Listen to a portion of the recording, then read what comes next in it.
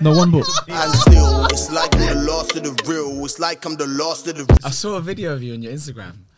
He was working at a cinema, was it? Yeah. Looked mad. I love how people see these videos, but they never say anything.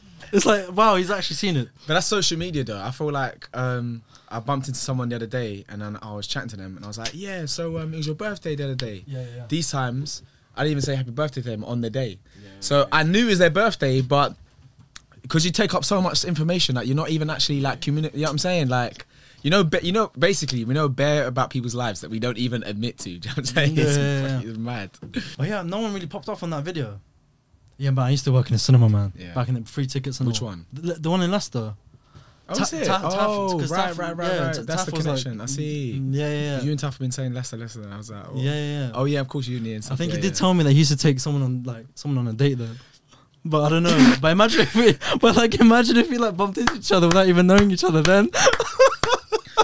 That'd be hilarious. Because you two look so different compared to yeah. So I mean, he looks so different from how he did back in the day as well. Bro, I appreciate you for coming on. Thank you so much. Thank you, bro, man. I've got this new segment where we start off with like an icebreaker. It's like a new structure. Okay. So I'll ask like 5 questions before we begin, just to know a bit more about you, then we can dive in. Calm. Cool. So the first one I've got here is, tell me something that people misunderstand the most about you. Deeper question already. Yeah. Probably. Is it okay? Maybe just in terms of how much I do. How much I do. Yeah, I feel like, and we'll probably talk about it later on in terms of the film and stuff. But I feel like there's so much stuff that that goes on behind the scenes. I think it's a misinterpretation of what we do. Do you know what I mean? I think people just see it as like this surface thing, but there's so much stuff that happens around it and all the layers in between and stuff in it. So I think and it's been balancing that as well. But yeah, I think definitely just in terms of like what I do or who I am as well a little bit. You know, I think people are figuring it out, but yeah, soon. What's your biggest failure? Yeah. And what did you learn from that experience? Biggest failure, boy. All right, when I was younger, I used to give up. Yeah, I used to quit everything. Yeah, so I picked up saxophone. Yeah, trying to learn the instrument. Yeah, bro. If I could do music, yeah, I would have done music as a kid. Saxophone, yeah. Listen, listen, them R&B guys, they're winning right now. No, but I love music, and in fact, on the come up where I met certain people, like I grew up with certain people, or like just bumped into people in terms of who doing music, and it was early stages, but seeing their careers blossom now, like I dig it so much because I am such a fan of just music. You know what I'm saying? So yeah, I think giving up that, and also just like I think I played football when I was younger as well. Gave up in terms of like trying. So everything I just did as a kid, I just didn't fully put my all into. And then funny enough, acting was the one thing I actually did. I was like, you know what, this is the one that I need to actually like. You know, I was a bit older, 14, 15 years old, and I was like, you know what, let me fully put everything into it, do you know what I'm saying? And then, of course, you know, things started to kind of move and happen, innit? Do you know what's mad? You've got a footballer's name. You think? Percelle Ascott. Yeah, I hear it. I can see that on an Arsenal top. Because Ascott. that is blasphemy. United. Hey, listen. Alright? Do you know what? I knew the minute it came out of my tongue. Why did you say Arsenal? I don't know, because I could just... You're a Chelsea fan. Why did you say that? It's the name. Alright. Is it? Yeah, the name's got an Arsenal vibe. The funny thing is, I went to Arsenal Academy when I was like 12 years old. Yeah. No, I didn't get signed to Academy. Yeah. No, I went to the holiday camp, you know? Yeah, my dad paid for me to go to a holiday camp, but it was sick though. It was like when Arsenal did the Invincibles era, innit? Yeah. I was there, I saw like Omri and Lundberg and stuff like that, but yeah, man, football's, I wish I could play football. How come you never picked the football? Yeah, because I mean... Just you know what it is? Things happen too quick for you. Yeah, no, but I was small, bro. Like, I'm still small now, yeah? I'm like, you know, I'm not going to tell my flipping height. I mean... No, but like I was small, so so when I was 11, yeah, I was the man in primary school, yeah. The man, bro. I had this big afro, like. Remember Michael Jackson when he was a kid, yeah. I was cute like that. Yeah. Do my thing, playing kiss chase, was getting all the girls and stuff like that. Then high school happened, bro. I didn't grow. Bro, I didn't grow. I didn't age. Listen, you lot, I think it's joking. I've got pictures, bro. I'll prove it, yeah? Bro, from 11 years old to 15, I looked the same. Yeah. So then, it connects to football in a second, but just in terms of like, I just didn't like develop like where everyone else did. So then when I'm playing football and stuff as a kid, like these lot are like 6 foot. So yeah, that's why Ever is my favourite football player, because he just was so aggressive. Yeah. So when I play football, if you watch me in a wall less seating, I'm like, because it's like a short man syndrome, I think, you know. But yeah, I just didn't. I didn't push football because I just and especially in London, UK, like you have to be tall, 6 foot. You know what I mean, as a baller back in the day, innit? So do you have to actually be that tall to be a baller? You don't have to, because there's ballers that do make it that aren't. But when you're that age and you're young, like there'll be players that picked over you because of just their height and their physicality and stuff. Yeah, that's what I'm trying to say. Yeah, and if you're not fast, then you got to be like Raheem Sterling. Like, it's crazy, bro. Top 3 films you recommend and why? Ooh, straight away, first one, easy, Pursuit of Happiness. Easy. Wow. That was the first film I remember watching it. That's and got a lot the audience were clapping, huh? That's got a lot of replay value. Yeah. 100%. Them speeches in that film are mad, crazy. Yeah. I remember first when I watched it as well, my dad, everyone in the cinema was clapping. I've never seen that in South London in my life.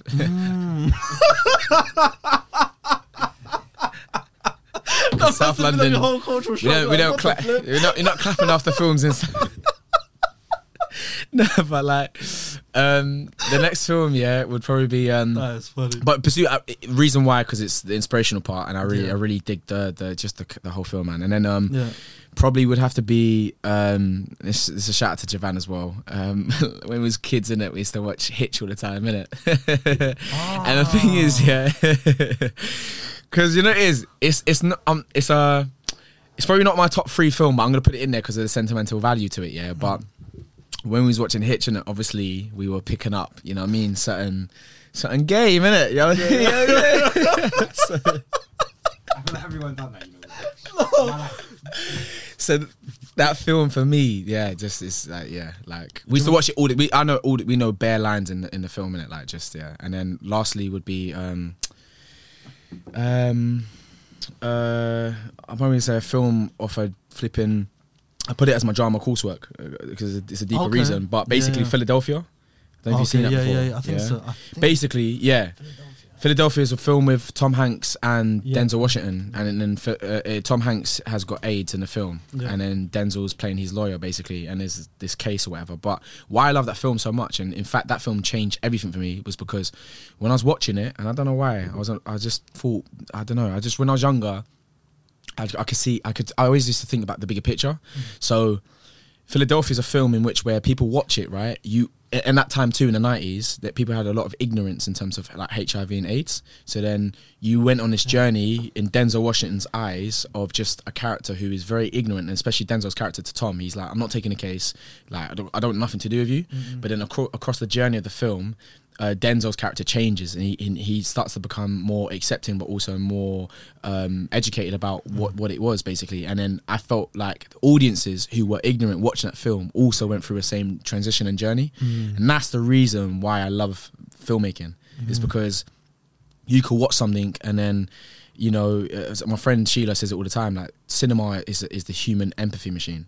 Right, so it's like you can create empathy for people, and I think that's what's so powerful. So again, Philadelphia, just that film to open up the stigmas and stereotypes and stuff, and to help people, and also just to create just an impact after the film had launched. You know what I'm saying? So I think any project that can do that, man, I just think it's like super powerful. You know what I mean? Yeah, sick. Yeah, I was actually gonna ask you, if not an actor, then what? But you go to music, right? Would you be a musician? Football, then music, yeah. Football, then music. Yeah, football, music, yeah. Are there any football musicians? Probably. Like any rappers here in the UK? Not in the UK. No, there's. Why haven't they? Yeah, no, there is. What's my man's name? Kia. What's his name? What's his name, bruv? Key. Is it Keys? He does some tracks or whatever, man. Look, wait, watch. But this guy. Have you clocked? They haven't even... This, you know that guy? Yeah. Oh. Yeah, he's a baller. He's a baller. He's not obviously a professional football player, but he was a yeah. baller first, innit? And then went into music. Yeah, so there's a lot of man like that. And I swear there's another rap. There's a football player recently that dropped a track. I think I saw. I can't remember. Like I'm on an academy guy. Didn't Memphis the Pie do? Yeah, Memphis did music as well. Yeah, but the question is, how many successful ballers can do music? Because I don't know. I ain't listened to Memphis music in it. No. I finished the sentence. Uh-huh. I act because I want to change the world. that was deep one. That would hit a nerve. Was there a reason as to why you wanted to start acting? What was it like that hit you first when? So I put up a video recently on my Instagram. I don't know if you saw it. My drama teacher. Yeah. Sorry. I do that sometimes. You know, like you tell a story and then my mum was literally next to you the whole time. I hate that.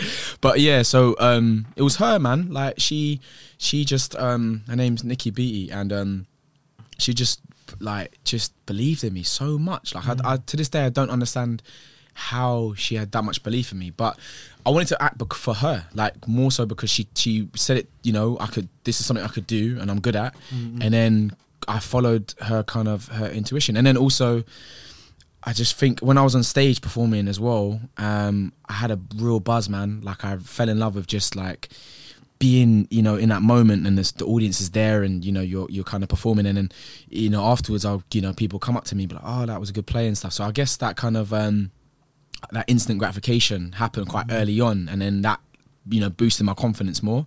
So, excuse me, just from that on, really, that's where I kind of wanted to act. And then obviously as I've gotten older, I start to realize like how powerful it can be in terms of what kind of projects I do and stuff like that. So all the short films I've done as well, like that stuff means the world to me, and that's probably the best stuff I've ever done, because of how impactful they were to people. So yeah, that's why you know, I've played some mad characters, but yeah, it's in the pursuit of trying to do something good. Do you know what I'm saying? Yeah. Well done on hitting number 1 as well for thank you, bro, I Came By. Really, really good. What do you think of it? You watched it as well? Yeah. The film was good. You, bro.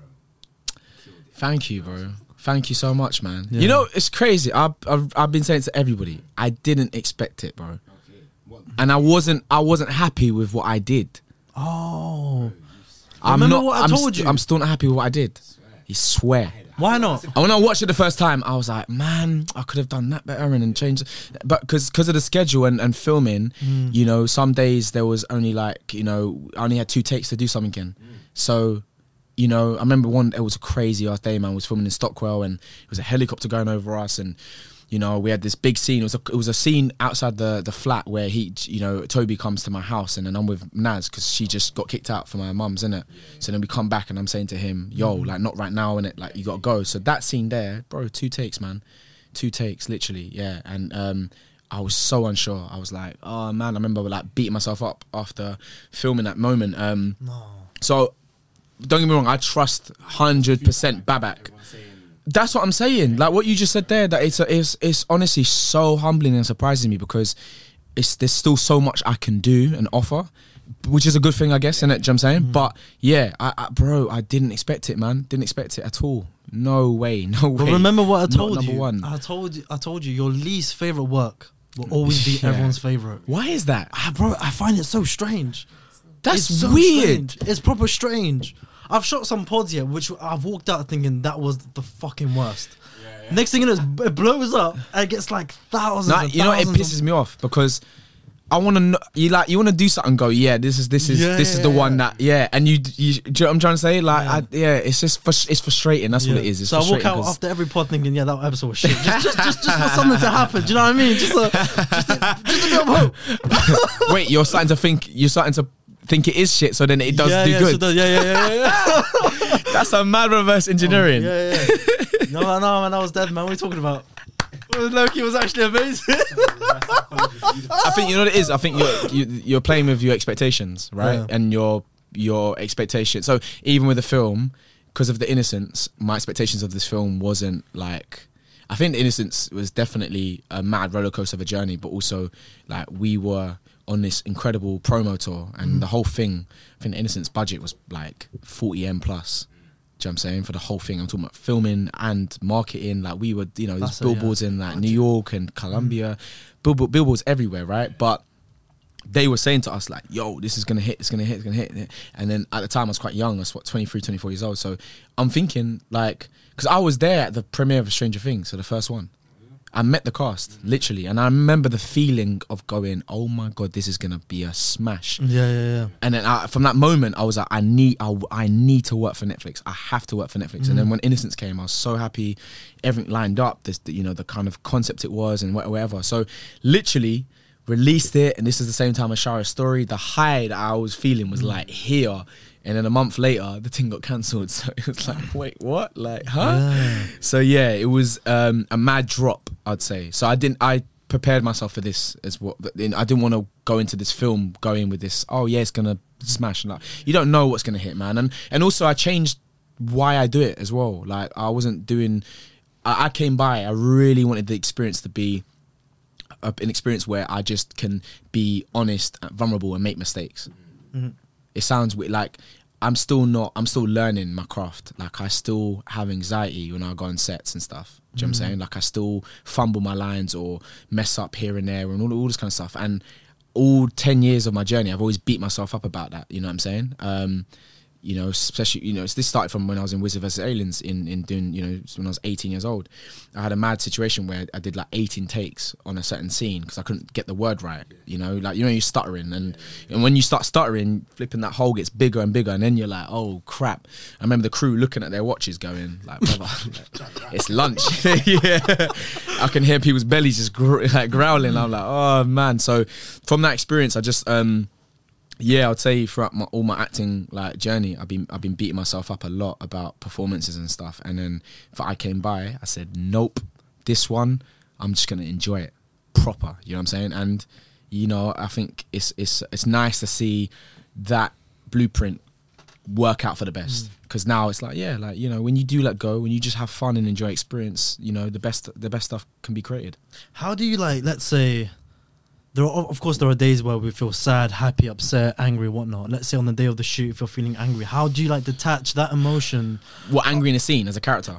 Or you mean, what do you mean? Like in the real world as a human. Oh, like say if I'm pissed about something and yeah. and then on the day of the shoot,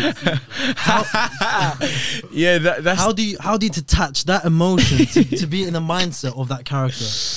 Boy, and then you got like how many cameras in front of you, and one Donnie's who's hungry, waiting for lunchtime. And how do you get into that? How do you just forget about all these emotions that you have in the real world and just focus on that one character? All right, so I started answering the question, but like this, yeah. So when I was 18 and I started to work on a set for the first time, I'm mad grateful, right? This point in my life. So I am so focused. So, you know, I'm making sure I'm doing everything I can to obviously to perform to what this thing is. So you almost start to like, you know, when I'm off set shooting, I really like become quite protective of that experience. So I make sure that I'm not allowing like real world experiences and events try and like consume me, because you're right, it's hard, and some circumstances and situations you can't really control, you know, whether it be something like life changing or whatever it is. But I'm talking about the kind of the small things that you can handle. I block myself away. I lock it out. I block out the noise, and I fully, when I'm in that trailer of mine, you know, I light my candles. I got my book, and I make it my home. Because my thing is that where I perform out of love, so where I feel loved, you get the best out of me. So when on a set as well, especially being like a leading like actor or whatever it is, I try to like give out that love to everybody in the crew as well. You know what I'm trying to say? So. You know, so what I'm trying to say to answer the question is like that also I'm helped by the crew. I'm helped by the cast, because everyone is also permitting a nice, beautiful energy on set. Do you know what I'm saying? Because it's teamwork. Don't get me wrong. Some jobs I've had, it's not been like that. Do you know what I'm saying? It's been very toxic sometimes. You know what I mean? And you've had to just perform through it.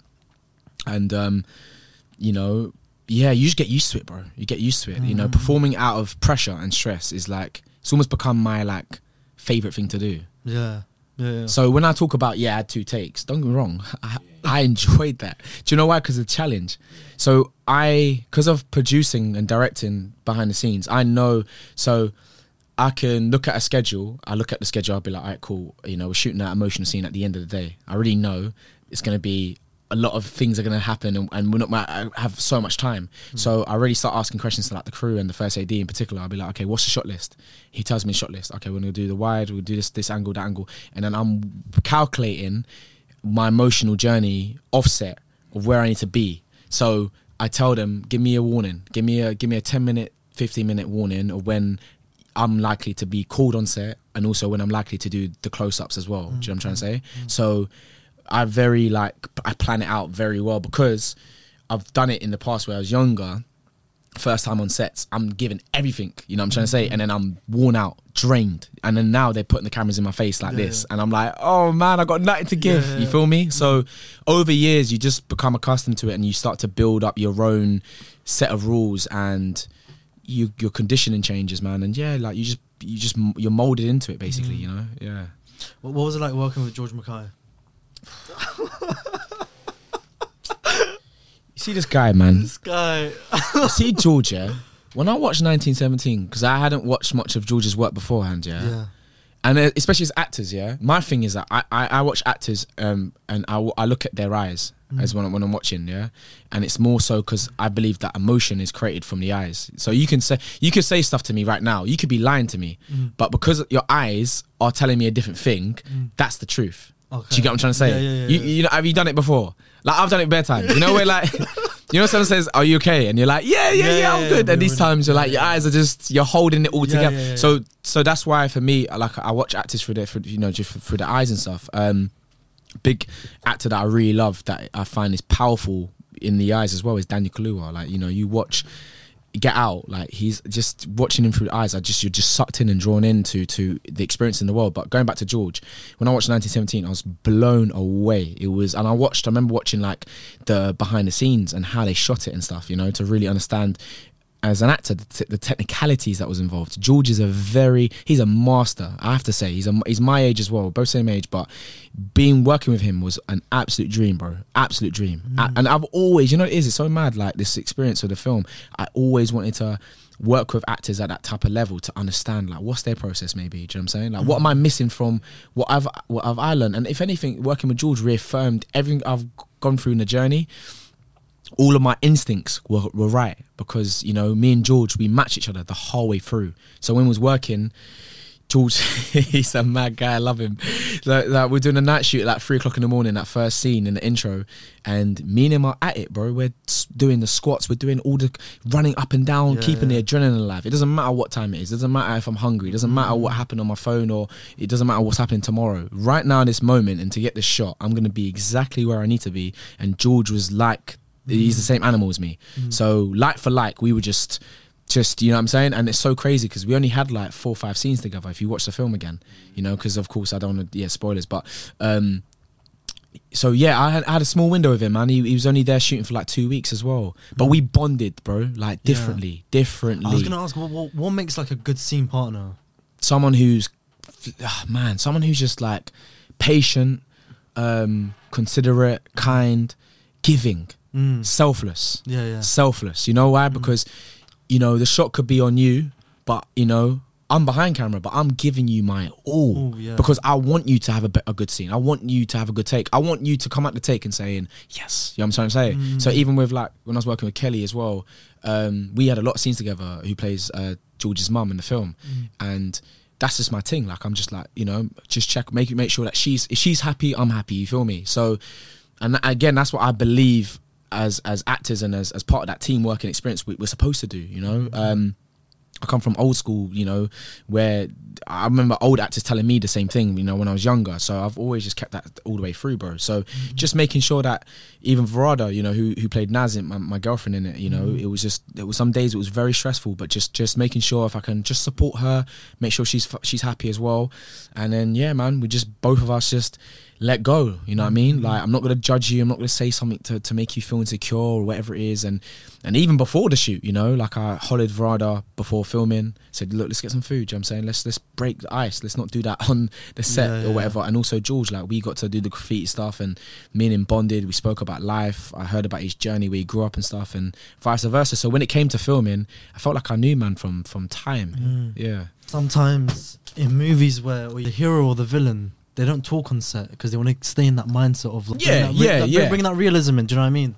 It's not so much like being. I don't really do method or whatever, and I've worked with actors who might distance themselves away from whatever it is, but it's also respecting everyone's got a different process. But also like, there's a film I did called Drawn Out, Fully Focused, and I play a character called Straps. And oh bro, the performance in that, thank you bro, flipping heck. But you see the scene where I come in and I hit the boys and I hold them all up. Yeah. Again, I'm always talking about time. With basically, I only had like 3-4 takes to do that scene as well, right? But the point I'm trying to make is that I did for a certain purpose of that scene. I didn't talk to the boys before, you know, so I kept my distance because a big part of that scene, if you watch it again, is status. Because I have to, and it was a very challenging thing for me to do, because what I'm doing, if you watch it again, is that I'm holding status around all 4 of these 5 boys, and I have to be in control, and also they're all, they're all intimidated by this character, and I wanted them to believe in that world. That, you know, I really wanted them to feel that. Do you know what I'm trying to say? So there were certain bits that I just chucked in there. I mean, I had the script, but then I just was like, all right, cool, I know the script. I'm now gonna just make it my own, you know, and within reason. But yeah, so there's a bit in the scene where I told him to come stand here, you know. I said to come here now, kept saying it to him. He literally, Malachi, and by the way, these boys, I love them all, like I mentor them all, and I'm so proud of them. But yeah, just a quick plug to them. But yeah, I told Malachi to come stand right in front of me, and in the scene, and I smack his cap off his face. That wasn't all planned, you know what I'm trying to say. But I did that because I wanted to hold in that fear inside the eyes, and I wanted to hold on to him. And there was a couple, even as you watch it now, they left in it where the take just breathes. It's just natural. It's just, there's no cuts or whatever. It's just literally just me and him looking at each other for time. And I just really wanted to create that energy, because again, like when you watch it and seeing all the comments on YouTube, it's like for people, it breathes. It feels real. It feels truthful. Now, you know, as I'm saying all this kind of stuff, it's within reason. After we finish or filming or whatever it is, you know, let's decompress. Let me chat to my little brothers and make sure that everyone's fine and all that kind of stuff. You know what I'm saying? So sometimes, and especially the emotional scenes, 100%, I need to just go away in the green room to build up whatever wherever place I'm trying to get to mentally to come to set, and obviously, you know, to get there. Because when you're working with emotion, you know, it's the hardest thing to manipulate. And every time people talk about it, it's like you're actually you're trying to find the truth. You're not trying to pretend. Acting isn't pretending. It's finding the truth of the moment. And for me, when I'm playing anger, if I'm playing, you know, if I'm upset with whatever the character's going through, it's suppression. The more you suppress your emotions, is the bigger the emotions actually want to come out, and that's the moment. You know, it's that scene in I Am Legend where Will Smith's holding the dog, and the camera's sort of slowly tracking forward, right, and then it comes up to his eyes.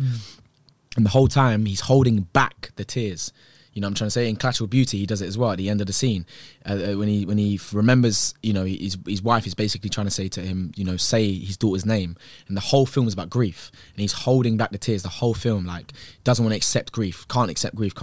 And right at the end of that film, you can see him just slowly start to say the words of his daughter. And you can then just the whole thing just happens. And it's like, that for me is man, what I appreciate. How do you get to that stage then? Is it do you lock yourself away and just think about a tragedy that happened in your life? No, I don't think about tragedy. I'm telling you, just suppression, muscle memory. So muscle memory of like there's certain things your body does, right? When you're upset, you're angry, whatever it is, you're heated. So personally for me, I just start to play around with, like, so my emotions is in my jaw. Yeah, so, you know, that's just what I know about myself. So I play around with just that muscle memory of trying to keep my emotions in there, and then and then I let it build and I press it down. I let it build and press it down, and before you know it, I'm where I need to be basically for the scene.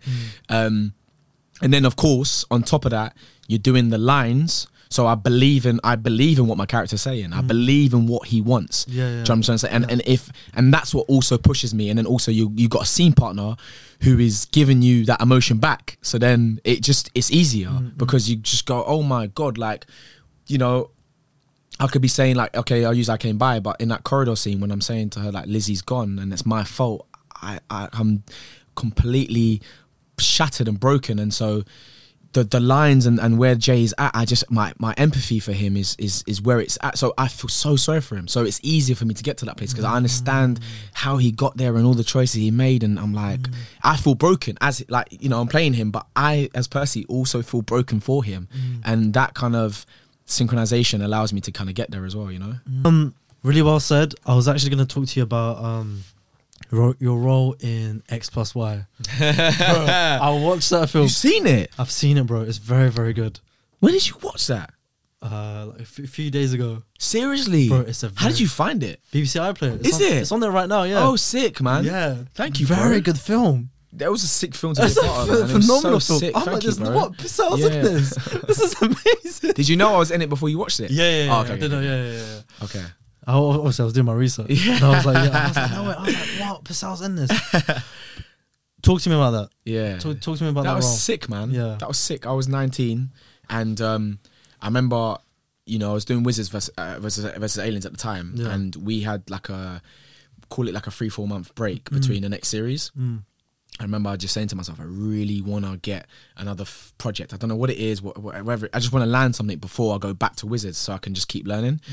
And then I got this audition for the X+Y, and, you know, dealing with the kind of film it is, you know, characters who are on the spectrum in terms of autism, and they're going through this math Olympics. So, but the story is actually much bigger than that. The story is about, you know, this boy who's lost his dad tragically and he's got autism, and just him kind of coming to terms with an acceptance of, you know, who he is as a person, played by Asa Butterfield. And yeah, me and Asa, man, we got on so well in that shoot, man. But it was so sick, man, like getting the role. And we flew out to Taiwan, you know, we filmed, so we filmed in Sheffield for a couple weeks, and then we went to Taiwan, and that was like a flipping sick trip, man. Like being that age, going to all the way to Taiwan, and people who don't know like Taiwan, it's next to China, so I got to really understand the world is bigger than, you know, than us in London, and it wasn't westernized. It was so different, and filming there as well was a sick experience. And one of the best actors I've ever worked with was on that film, and his name's Eddie Marsan. Yeah, is that if you Google Eddie Marsan, check out his credits. The guy morphs into characters like nobody's business. He's a character actor like crazy. Is it the guy who was on? He's a teacher. Your teacher, He's our teacher. Yeah, go and watch it, bro. He's the insane actor. Like Eddie Marsan, Marsan spelled MARSAN, He's played crazy characters to teacher to and they're breathtaking. Every single one of these characters are breathtaking. Great actor. Yeah, and I remember there was a scene in the film. He does a speech on the bus. Yeah. I don't know if you remember it. But I remember we was filming it. And I got lost in his speech. Like I forgot we were filming. I was staring at him and I was just so mesmerized at this actor just doing his thing and stuff. And I just remember thinking like, wow, like that's I want to get there one day. Do you know what I'm saying? Like just blown away. All of us, we were all young actors. And what was sick about that film as well was that a lot of the cast went on to do, you know, like really sick things. Like there's a boy called Alex Lawther who's in the film. He went to play Benedict Cumberbatch's as a younger Benedict basically in some another film, and he's in End of the Fucking World as well. He's the main character in it. So you know the boy in End of the Fucking World. There's the girl and the guy. Is that End of the World? Or End of the Fucking World. It was on Netflix and Channel 4. But yeah, Alex he's a sick actor. But he was on our film as well. So like all of us were just together on the come Alex up. Lawther. Yeah. It was all on the come up together. Yeah, he's cold. He's cold. You must have been in disbelief when you were like on that flight at age of 19 and just you must have been like, wow, like. Yeah, but you know what it is back then. That's a big cast as well, man. Yeah, but because of Man on the Wall, I was so tunnel visioned. Yeah.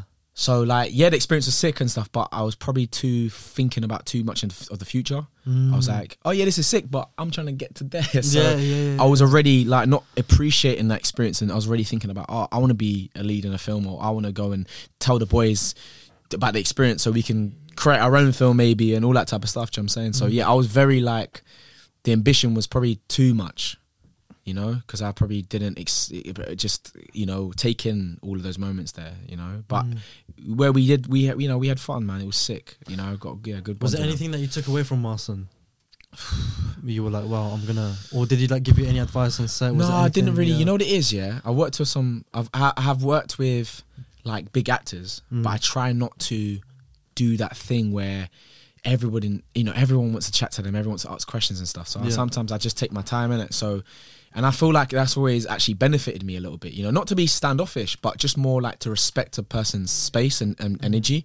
So like Guy Pearce in Innocence, like we didn't do scenes up until the end. And I was a fan, like Memento's a crazy ass film. Like he's a flipping sick actor, but we didn't film until right at the end of the schedule. So everyone had an experience with him. I didn't. So I didn't want to force it. So it was until the day of filming, that's when we started to chat and stuff, and we gelled. And even after the scene finishes, we did a couple scenes together.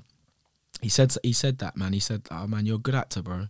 And it really meant so much to me. And then when we did the photo shoot for the marketing, like I saw him on set, come over, gave him a big hug, and it was real love, you know what I'm trying to say. And even on the carpet, the red carpet for the premiere of it, you know, again, like I was chatting to some journalist, and then he came over to me, man. Didn't have to, and he just came over and gave me a massive hug again. So, and the same thing happened with Tim Roth as well. I don't know if you lot know Tim Roth, man. Yeah, of course, yeah. I did something called Tin Star. He's a superstar. Yeah, big superstar. Talk to me about Tin Star as well, and performing with Tim Roth. Tim is sick, bro. Elite. Tim's crazy. You see, like every time I get to work with these people, I'm just trying to take small bits of them, do you know what I'm saying, and bring it back. But like Tim is the real deal. Like I remember we were doing the scene, and then he comes into the house, and basically it was crazy. So his daughter in the series, we were like, we're on these dates kind of thing, but they're trying to track down my mum, who's a detective. So my mum's a police detective, and they're all corrupt in it. So Tim's character is trying to find out who's kind of, you know, trying to frame his, you know, put his family in danger. So he's trying to find these police officers who have put his family in danger, right? So dating his daughter, you know, my character doesn't understand, is so unsuspecting. And then Tim Roth's daughter in the series accidentally shoots my dad because she thinks that, you know, my mum's going to walk in. She shoots my dad. So then in the scene, I come downstairs, I see my dad dead on the floor. I realised that it was her because she's got the gun in her hand shaking, and we have this like fight, you know, big fight sequence or whatever it is, and it's all messy. Then she's about to run, or I'm about to run outside to call the police or whatever, and then Tim just bursts in right with a gun. But when we was filming it, like literally, like he'll get the, you know, the flipping things all like in man's temple, but like I loved it, like yeah. And then he throws me on the floor, whatever it is, and then, you know, we do the scene or whatever it is, and even in the bedroom scene, like there's a bit where like they tie me up or whatever it is, and I'm like crying and groveling, like please, like whatever. And I remember we was in a hotel, and I think it was in a hotel, or was it on set? But again, he said something, I can't remember what he said in detail, but he just gave me a compliment, you know, and it just really meant something to me, because again, I didn't want to you know, do the energy thing or whatever it is. I just wanted to keep it cool. And you know, if you want to say something, like I want it to be organic, innit? So yeah, and he did say something to me, and again, it touched me, man. So you see these actors on screen, but when you're on set, it's like they're in their element. What's that difference like? I mean, the thing is, yeah, they're so good that they just switch like easy, bro. Like Hugh Bonneville, I Came By, you know, Hugh played. He's in Paddington Bear, bro. Like I'm saying, he's in Downton Abbey. His characters have not been what he played. You know, when they're so good, they can just do it in one take. Literally, they're like how literally. It's like in their blood. Oh, completely. Like they were born to do it. Like you could feel the experience. You could feel the years of just craft in just how they switch to things. You know what I'm saying? Which is what I love to get so to. Strange. That must be. I need like a take or two to kind of like let me warm into this, guys. Yeah, like let me fluff up a couple times, innit? And then by the fifth one, I'm ready, innit? Tell me a time when you had like a really bad experience on set, when it came to like with yourself, where you couldn't really just do a take or get your mind into the character. I think I did a pilot for the I don't want to say it for you, actually. I did a pilot a long time ago. I was probably 22 years old, and it was a comedy. So this is the truth, yeah. I'm like comedy. I love comedy, but I fell into comedy by accident. I'm not like I don't know like fully the beats of comedy. I didn't study it, or it's not in me. It's not innate to do comedy. So when we did Man on the Wall, I was always a bit like I love it and love the experience of doing it with the boys and stuff. And I you know, we were making things that we found funny, but I was always maybe a bit insecure about it, because I was just like, this is not my forte. It's not my go-to. So I did this comedy. I don't know how I got the role, you know, but I did the pilot, right? And so it's not commissioned yet. It's a pilot. So we did the shoot, and it was just to shoot one episode of it. But the whole experience was probably the most anxiety-ridden thing I've ever done in my life, bro. Like, I remember the anxiety was so bad that I was doing it. They said action. I couldn't even hear. Like, the sound had like dissipated, gone.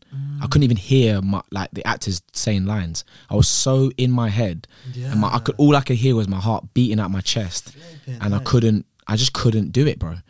Literally, I just shut down. Like, that was probably the maddest thing. I remember even in my trailer, like calling my mum or calling Jav, like trying to understand, like, what can I do, man? How can I get over this thing? Do you know what I'm saying?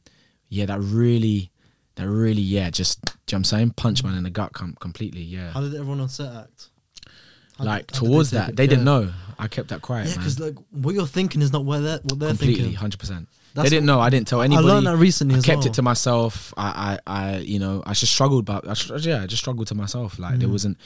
It's hard sometimes, because it's like with filming and this work, you know, it's an engine, it's a machine. So sometimes, you know, you ain't got time to work out what's wrong with someone or whatever it is. Like, yo, man, we got the shot's here. We need to get the shot, whatever it is. So, and that's why as actors we're paid to obviously, you know, be at that level of profession where we can just come in and we're ready. You know what I'm trying to say? So, you know, yeah, man, I'd say that experience. You hit the peak when it came to Shiro's story, but I know that you weren't meant to be in it. Yeah. How did that come about? Was it the fact that you weren't right for the role? Yeah, no, I think it's more like Raps saw Javan in something and was like, yeah, that's my Shiro. And then, because I haven't done anything of that nature, it wasn't a question to think, or it probably didn't cross his mind maybe, do you know what I'm saying? And that's not a bad thing or whatever. You know, and if anything, it was great that I could, you know, prove to him that, yeah, like I can do the role, because it gave me a challenge inside. But yeah, how it happened was that I remember finishing The Innocents and sort of, you know, went back to Wall of Comedy, and, you know, was building the company still and trying to, you know, was, you know, doing all this like group chat, you know, was shooting group chat from back then basically. But yeah, Jav he had finished, what was Jav doing? I think he had finished The Purge, and we were kind of like Jav was chatting to me about, I got this project with Rapman and stuff, and I've seen Raps' stuff as well, because he's done it beforehand, and I can't remember what happened, but yeah, Jav obviously just was like, it would be sick if we both did it together, because me and Jav have done a couple other short films together for Fully Focus, and they did quite well. Yeah. So me and Jav were already in the space of wanting to do more films, like short films together, because we could produce them quicker, we can churn them out quicker, and also you give it directly to the audience, innit? So you know, there's a quicker process in terms of like waiting for like a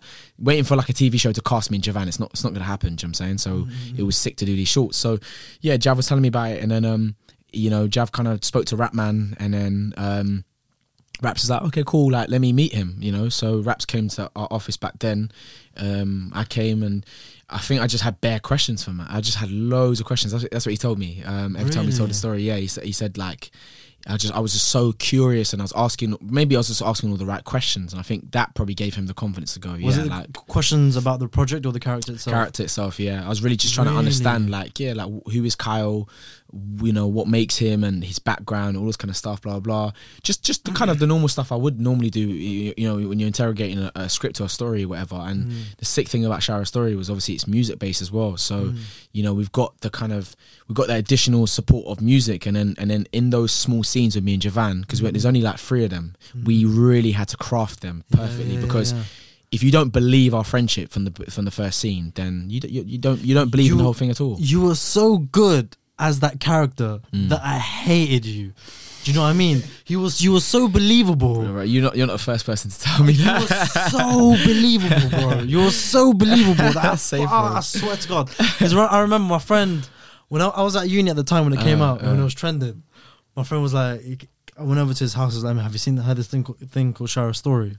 Yeah. And I was like, no, man. He's like, well, we're gonna watch it again back to back. And I was like, all right, cool. And I was like, why do I hate this guy?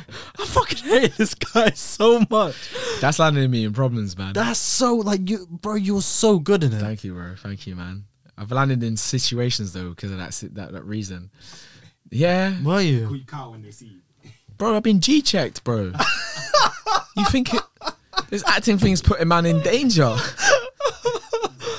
Bro, I've been to certain ends where, certain man believe that that's me. Yeah. Who you with, bro? Like, what ends are you from and who you with? Who you rolling with? So literally, like there's times where I'll meet the man them, and I told her one story, I think, on some other interview. But I was in the ends. I don't want to say the ends, but just chatting to this one kid, innit? Yeah, young guy, but all of a sudden I could just feel bare man them just kind of like, like circle man, do you know what I'm saying? And I'm by myself as well. And that's me, right? Some people see me in these mad flipping environments. They're like, what are you doing here? And I'm like, bro, I'm a normal guy. I'm just everywhere in it. So I was by myself there, and he's chatting to me, but he's looking me in my eye, like proper.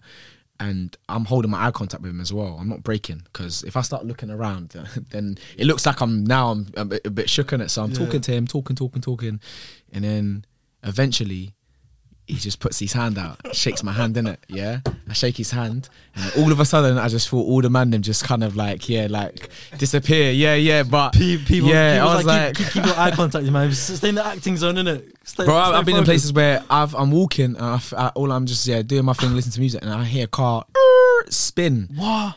And then I'm like looking around, I see the ute jump out the car, hearts like this, and he's coming up to me. When they see, I love the man them because like they show me love, but it's like the love feels like you're you know what I'm saying, like, I feel like I'm back at 13 years old again, so I'm trying to receive the love at the same time, innit? But at the same time I'm like, I'm hoping man ain't asking me. I hope he ain't asking me for the time, them old tricks there. What's the time, bro? Man gets his phone out and he's like, let me take that. I hate them fuckers, man. Flipping heck. The amount of times that has happened to me. Hey, bro. Because I used to be fat back in the day, so I was seen as a target, right? So I was just easy to get to, right? Oh, bro, I used to tuck my money in my sock, bro. Yeah. Bro, I had to roll to Croydon, grow up in Croydon, so I had to put my money in my sock, put the phone in a mad place, inconspicuous. Remember one time I was with my cousin who lives in like the countryside, and then we went to get some chicken and chips near my dad's warehouse back in the day. I was like 11 years old, and I grew up in southeast, and so I knew like it was in the different ends, innit? So I was like, all right, we have to just be mindful. Literally, my dad's warehouse is here, the chicken shop is just there, literally 2 minutes, bro. As soon as we're walking on the main road, these kids come off the bus and then literally come up to us, and then they ask for the time. Obviously I'm thinking, I don't know, bro, like whatever. My cousin next to me flipping pulls out the whole Motorola Razor, flips it up, all shining in the sunlight, looking like money. And then they just take it out of his hand, and then they take out my money as well. I can just imagine it. Oh man, to this day I look at him like, sometimes at Christmas dinner I'm just looking at him vexed. Man, you made me lose my £5, man. Yeah. I was be like, what the fuck are you doing? Oh god. Yeah, bro. But so sometimes these roles it lands me in sticky situations. I feel like now hopefully the UK know that. Oh, they see me. He's an actor. Yeah, he's an actor. Yeah. Fucking hate that. But it must be weird as well especially when they see you and Javan walking together. They must be like, whoa, like. Yeah. That I can't wait because Jav's coming back. And probably when this comes out, you've already been here. But he's coming back next week, isn't it? So it's gonna be sick. We're gonna do some stuff together. But just like when we're walking, that's when people are like. Like they're really like Shiro. Yeah. Some people are like, why are you chilling with this brother? I'm like, leave me alone, bro. Allow me, man. I want to talk about the rehearsal. What was the rehearsal like for Shiro Story? I mean, if I'm honest with you, bro, we didn't rehearse like because you're learning lines as well as learning the song. Oh, you mean that process? Sorry. That was sick. So Raps is a genius, man. Raps has spent a month crafting that song, like, and he's thinking about every detail, like. You have to understand, like Raps although he didn't go to flipping film school, whatever, he understands audiences properly, bro, properly. And even like there was times when the song, like, I would be questioning. I'll be like, oh, raps, but we, you know, why did it go that way? Like, let's do it this way or whatever it is, right? But he'd be like, no, bro, trust me. So I was like, okay, cool, whatever. And then, yeah, obviously, when you see the reaction, you're like, oh my God. And even when I watched the final, the full edit, even when we watched it, the first edits, we were blown away. We were like running up and down. I remember we was in LA, and me and Javan listened to part 2 for part 2, and part 2 is crazy because obviously at the end, Kira and, you know, Shiro takes, you know, his daughter back or whatever it is, and yeah, I remember we was running and screaming, but yeah, we would, you know, I'd just be rehearsing it as much as I could, innit, just to match it, because obviously the lip sync stuff or whatever, you know what I'm saying? But yeah, the favorite part for me was when we did the actual scenes, you know, that was fun. That was like where we get to work properly, you know. And what was the most difficult aspect about filming Shiro's story? Easy. It was when we did part 1, Raps, he you know, funded part 1 by himself, in fact, you know, so it was a tight schedule, tight shoot, but you know, we did it, you know, passion project, you do it, you know, the love is there, so we're shooting 17 hours basically, like throughout the whole thing. And then for part 2 and part 3 we did get a bit of funding for it, however the episodes grew. Like if you look at it now, the time length was getting bigger, so naturally the shoot days were more intense, and also there's bare other characters, like Conan got, you know, featured into it, we had Michael Dapper, we had bare people, so I think just the actual film days, like it was hard, bro. Like me and Javan were literally filming like 17, 18 hours like each day, you know, so it would be 4 days and then literally 17 hours, so by like the last day, I remember for part 3, the last day, we were so tired. We had like 2 hours sleep, literally, and we was like burning. Yeah, it's a scene where Hedy One and Ashley Waters, we walk up to Ashley and Hedy. Yeah, so that scene we were performing on like an hour's sleep still. So we were burning, but obviously you know, you need to get the job done. Do you know what I'm saying? But yeah, definitely, and also. Yeah, some of the scenes where, you know, where the bit by the way, yeah, R.I.P. Cadet, man, there's a scene where I come out and Cadet's shooting at Shiro, but then I come out to save Shiro a little bit. Yeah, that scene there, so the police were circling the block because they saw bare people, of course, in it, but you know, we've got all of these like props and stuff, isn't it? So it just would create like havoc, basically. Techie, like that could have gone so bad, like literally imagine read somewhere in that magazine that got released recently as well, 1883. Yeah. And you said that I understand that you have like obviously the wall in the way because there's like a lot of work going on at the same time. But then, you mentioned how you reject a lot of roles. Yeah. Is that based on the script? Is that just like a personal thing, or is that just you've just got too much going on at the same time? No, I just got a bit of everything you said there. But like also, I think it was just like. I think no's a powerful thing, you know, in terms of word, and also starting to have to make choices because I think I could easily fall into doing loads of type of like TV roles and bouncing from one job to another maybe, and not being a lead. You know, I think that was where I guess I asked myself the question. I was like, what do I want to do in this industry? Like, what kind of characters do I want to play? And I definitely want to play, these big characters. So basically, I just said no to all roles that weren't as challenging or weren't, you know, able to push me in the direction I'm trying to get to, basically. You know what I'm saying? So it's a hard choice because, of course, you know, I think over the years, I think before I came by, I was really like frustrated and wasn't getting many auditions, actually. Do you know what I'm saying? I think that was a bit of pandemic and also just maybe also, you know, this industry sometimes it's like they kind of feels like you get forgotten about, do you know what I'm saying, quite quickly. So unless you're kind of in the publicity eye and your program or project has been talked about, it feels like, you know, there are other actors might get those auditions over you, you know what I mean? So I think I was just like, oh, like just nothing's coming through, you know? So that's the risk I took because I was like, I'm not on just trying to do anything, innit? So yeah, the risk is that you know, eventually maybe everyone said, oh, okay, he's saying no so much, then what's the point in, you know, giving him this audition because he's going to say no again. So yeah, it's been techie, you know. Even when you do auditions and stuff and you get rejected, how do you handle that? I guess what's for you is for you, innit? Do you know what I'm saying? Like, don't get me wrong. Some roles I look at, I'm like, man, I would love to be in a part of that. But end of the day, I think I'm wise enough and I've done enough to know that there are other projects. Do you know what I'm saying? There are other projects. And I think also just like the fact that we create our own stuff, I think that's what helps me, because I go, you know what? I might have missed out on that role there, but eventually we're going to get to a place where I'll be able to just, like I'll be casting my own, you know, projects basically. So I don't have to worry too much, because I know I trust in us. I trust in, you know, our team and the company and where we're headed, our vision and stuff. I really, I know it's going to happen. I just know 1000%, like everything that has happened hasn't happened in vain. It's not by accident that we're here, because we've put in the time, we put in the hours, like we've strategized. This has all been part of the plans. And so, you know, the plans are materializing. So that's what makes me believe so much that we're gonna get there. Really well said, bro. Thank you so much for coming on. Yeah, man, I appreciate you for coming on. Thank you, bro. It means a lot. Thank you so much.